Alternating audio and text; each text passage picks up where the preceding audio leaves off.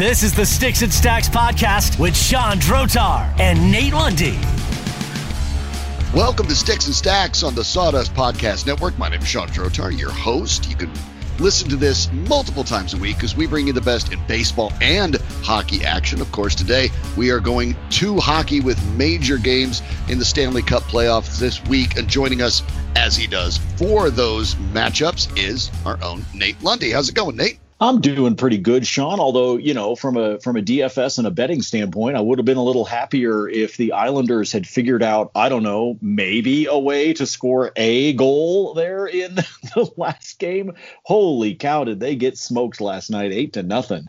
Yeah, that was unanticipated, and we'll definitely get into that matchup because they're upset, obviously. The team is not happy about coughing up 8 goals. We'll find out what that does to change any of the way it plays out, but we'll look towards tonight's game. This is the semis between the Canadiens, the Golden Knights. It has gone back and forth. Basically, these teams have been pretty much even. The Knights won the first one, then the Canadiens beat them in Vegas, and then the Canadiens took a 2-1 lead, and then the Knights punched back, beat them in Montreal. But there is one thing that's worth noting. 3 of the last 4 games, including the last 3, 1-goal affairs. Yeah, absolutely. And I think you make a really good point. It plays into the betting, obviously, because if you look at the spreads for tonight, you can take Montreal plus 1.5, but it's been juiced all the way up to right around a minus 150, depending upon the book that you look at. So, yeah, there's obviously an expectation for this to be a really close game. If you, for some reason, think Vegas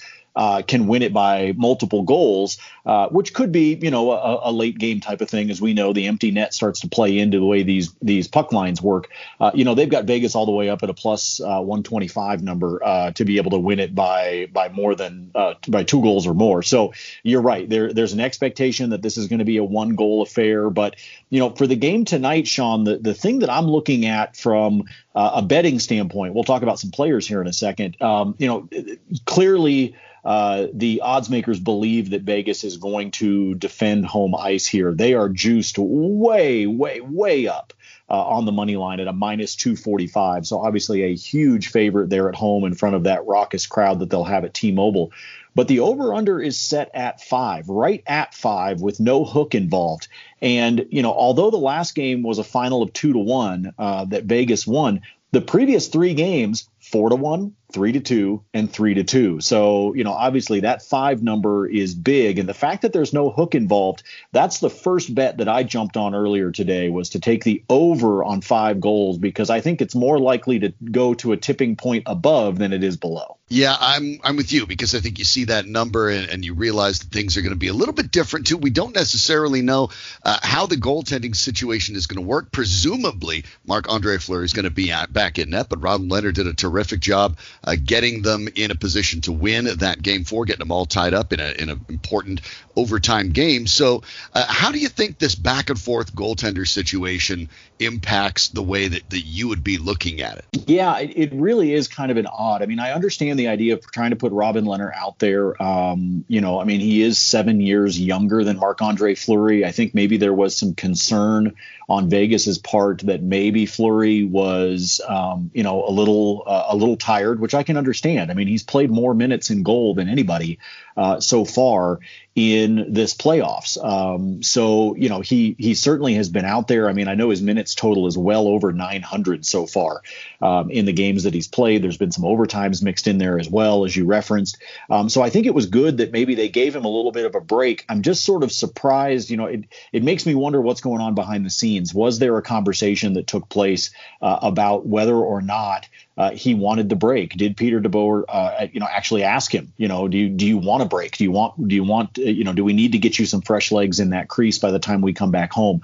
Leonard did a good job. I will say, though, that I think Montreal missed out on some chances in that most recent game at 2-1. Montreal had a lot of what we categorize as high danger chances. So not just chances to score, but high danger ones where maybe they caught the Knights off guard. And I think that Montreal is going to wish that they could have some of those back from that Game 4, because obviously that's a lot more difficult to do on the road. Yeah, it was 15 games over 34 days before they went to Leonard that Fleury had played, and now presumably he is back in. And I think you're right. Montreal missed some chances. I think Montreal finds themselves in a position that they could steal it. I actually, again, I like the Canadiens with that massive favorite to Vegas. To me, it feels like too much. Yeah, I agree, Sean. And I've seen a number of people that have said, from, again, going to a betting standpoint here for just a second, and that is that there is such a high favorite for Vegas. The fact that you can get Montreal at a plus 205, plus 10. I've seen some folks that have said, hey, because those odds are so high and your payoff is so high that it could be worth, a half a unit bet, something like that. And take advantage of the fact that number is so high, because I do think that Montreal continues to be underestimated. This is the team, we've talked about it before here on Sticks and Stacks, Sean, that this is a team that was down 3-1 to Toronto, and then rattled off 3 in a row, then rattled off 4 in a row to knock Winnipeg out in 4 straight games. This team has been a bit underestimated. I think Carey Price has been spectacular between the pipes. So yes, I agree with you. I think there could be some value there. It could be worth making a bet there on Montreal to see if you can take advantage of such a great payday.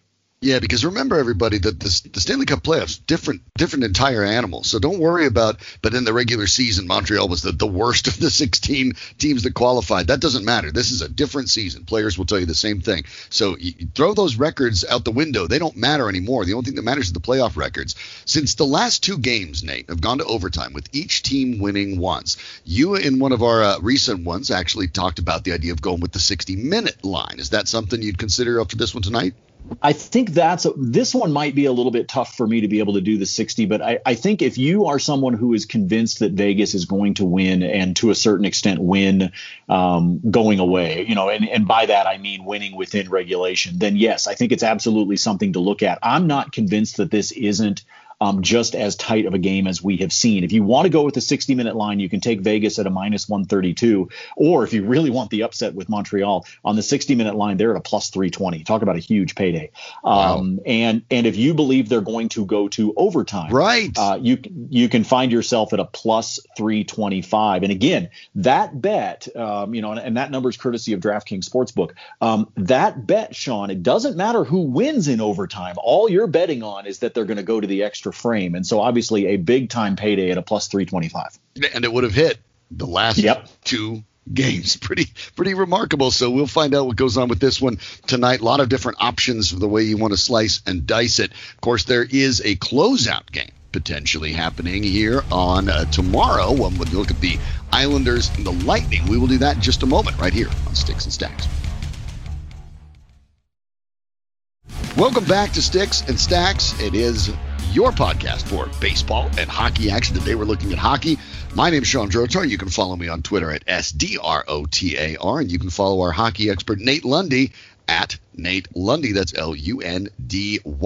Nate, we move over to the other semi, Tampa and New York. This was a tight, hard-fought series until all of a sudden in Game 5, the Lightning just went bonkers, an 8-0 win. Ordinarily, I'd say I wonder if something has turned, but then again, we watched Vegas lose a game just like that to the Colorado Avalanche. They came back down 2-0 and knocked the Avalanche out in 4 straight.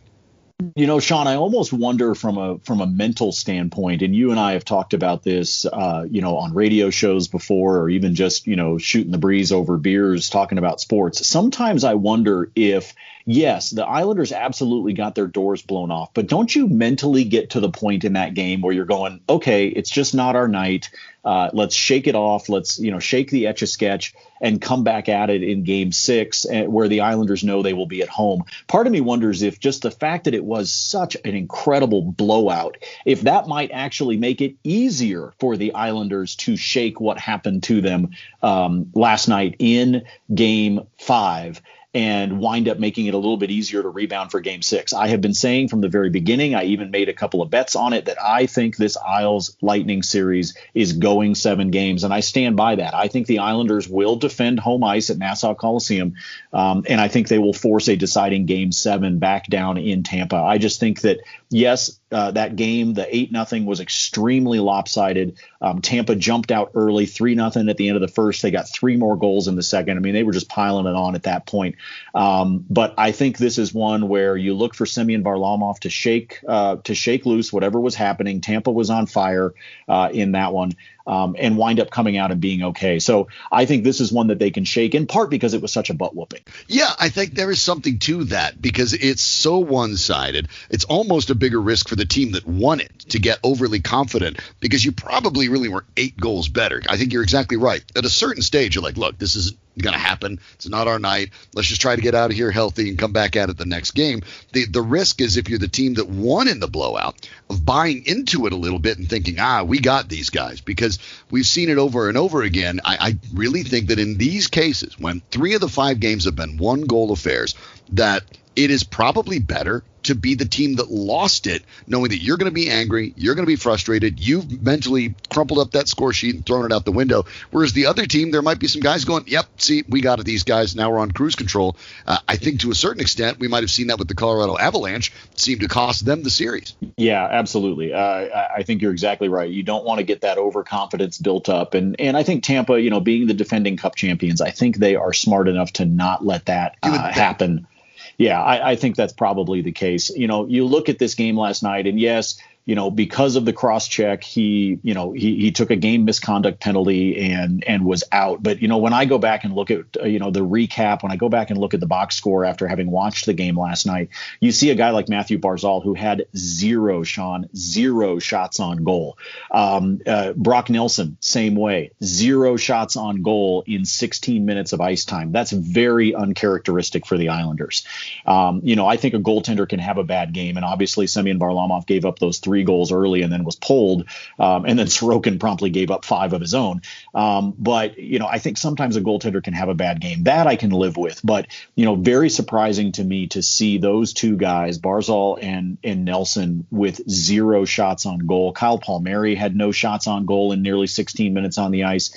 Those are guys that normally are going to try to pepper Vasilevsky. So, again, I think they shake it loose. And I think the Islanders do win it in Game 6. I would be more than happy to take them on the money line in that one, which you can find right now at a +130. They are the underdog at home. A lot of folks expecting Tampa to be able to close it out. But I think this thing goes to a Game 7. And in my opinion, there's nothing better than a Game 7 in the Stanley Cup playoffs. Well, that is true. And that one becomes really, really interesting. We'll see if we get a chance to talk about one of them. Let's take a look back really quick. We have tonight's matchup. We have the Knights are at home, and it was what's going to be an absolute madhouse in Vegas against Montreal in a Game 5 that most of the time it was proved pretty decisive. So what do you have for tonight? What do you like to do?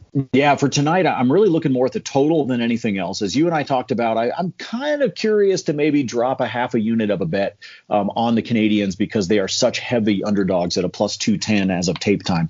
But I'm really looking at the total, which right now does not involve that hook. Right now it sits at 5 goals. So if you're somebody that likes to be able to bet on that total with an even number, because you do obviously wind up with the opportunity to have a push, then you can go with that, and it's a -134 at the juice. You could also go over 5.5 if you think they're going to hit that magic 6 number, and that'll get you to a +128. I'm probably one with this one that I'm thinking this winds up being, say, 3-2. So I'm probably going to take the over 5, and then I'm just going to roll the dice that not having that hook pays off. The other thing that I would keep an eye on, we a lot of times, Sean, we talk about our DFS or we talk about our player props. There's a guy that I think is going to wind up having a nice opportunity, and that's Nick Suzuki. He has really had a good postseason. He was third on the team in points in the regular season, but he's second on the team in points here in the postseason with 10. He's got 4 goals, 6 assists, and I think, frankly, that number would be even higher for him. But obviously, Montreal had that sweep in the second round, so he just didn't. He hasn't played as much as everybody else has. I think he'd have actually a lot higher point total. But I think Suzuki's a guy to keep an eye on. You can get him at a -134 to have an anytime point. Again, not a goal, not an assist, just need a point out of him. I think he's a guy to keep an eye on. And we do try to scroll down, as we're looking through our DFS lineups. We try to find the guys that are a little deeper on the list, a Brendan Gallagher type of guy, somebody that's going to try to sneak in there and get you some points. But Suzuki's my guy for Montreal for this game. And obviously Vegas, you're leaning on that really top heavy line of theirs: Carlson, Pietrangelo, So Pacioretty, Marchessault, Tuck, all those guys playing really well for Vegas right now. So if you're trying to fill out that lineup, make sure you grab some of those guys and then dip down to a guy like Alec Martinez, Nick Holden, a guy that can help you out. So going to Wednesday's matchup, the Game 6, the Lightning at the Islanders. Lightning with an opportunity to close it out. But you like the idea with the Islanders to win it. And also, I presume you talked about some of their top point getters that came up with zeros. Presumably, they also might be good DFS options. Yeah, I think they could be good DFS options, Sean. So like I said, I like the Islanders on the money line. Right now, as of tape time, you can get them at a plus 130, which to me is a really solid number for a home team playing a Game 6. You know the fans are going to be into it there at Nassau. So I think that's a really good one. And then I think really when it comes to the player props for tomorrow night, and they have not been populated as of when we're at tape time, but one of the things I'm going to be looking at with those player props, Sean, is those Islander players and their shots on goal. That is one of the things that you can bet on at a number of the books that are out there. I'm going to be looking for shots on goal because I think the Islanders are going to be looking to try to make up for what happened in that game that they got blown out. I think they're going to be trying to fire more shots at Vasilevsky, try to push some past him. They only finished the game on Monday night with 21 shots, and Tampa had them doubled up with 42. So I expect that pendulum to swing back. So when those props populate, probably late Tuesday night or early Wednesday morning, I'm going to be looking for those in addition to some scoring, because I'm going to expect New York to come out and be firing and firing and firing, especially in the first period. There are a lot of options in these next couple games. Obviously, it gets very exciting this late in the season. And even though there's only 2 games, there are plenty of opportunities for you to be able to take advantage of it. Make sure you follow Nate on Twitter at Nate Lundy. You can follow me if you'd like it, SDROTAR. And we'll catch you later this week right here on Sticks and Stacks on the Sawdust Podcast Network.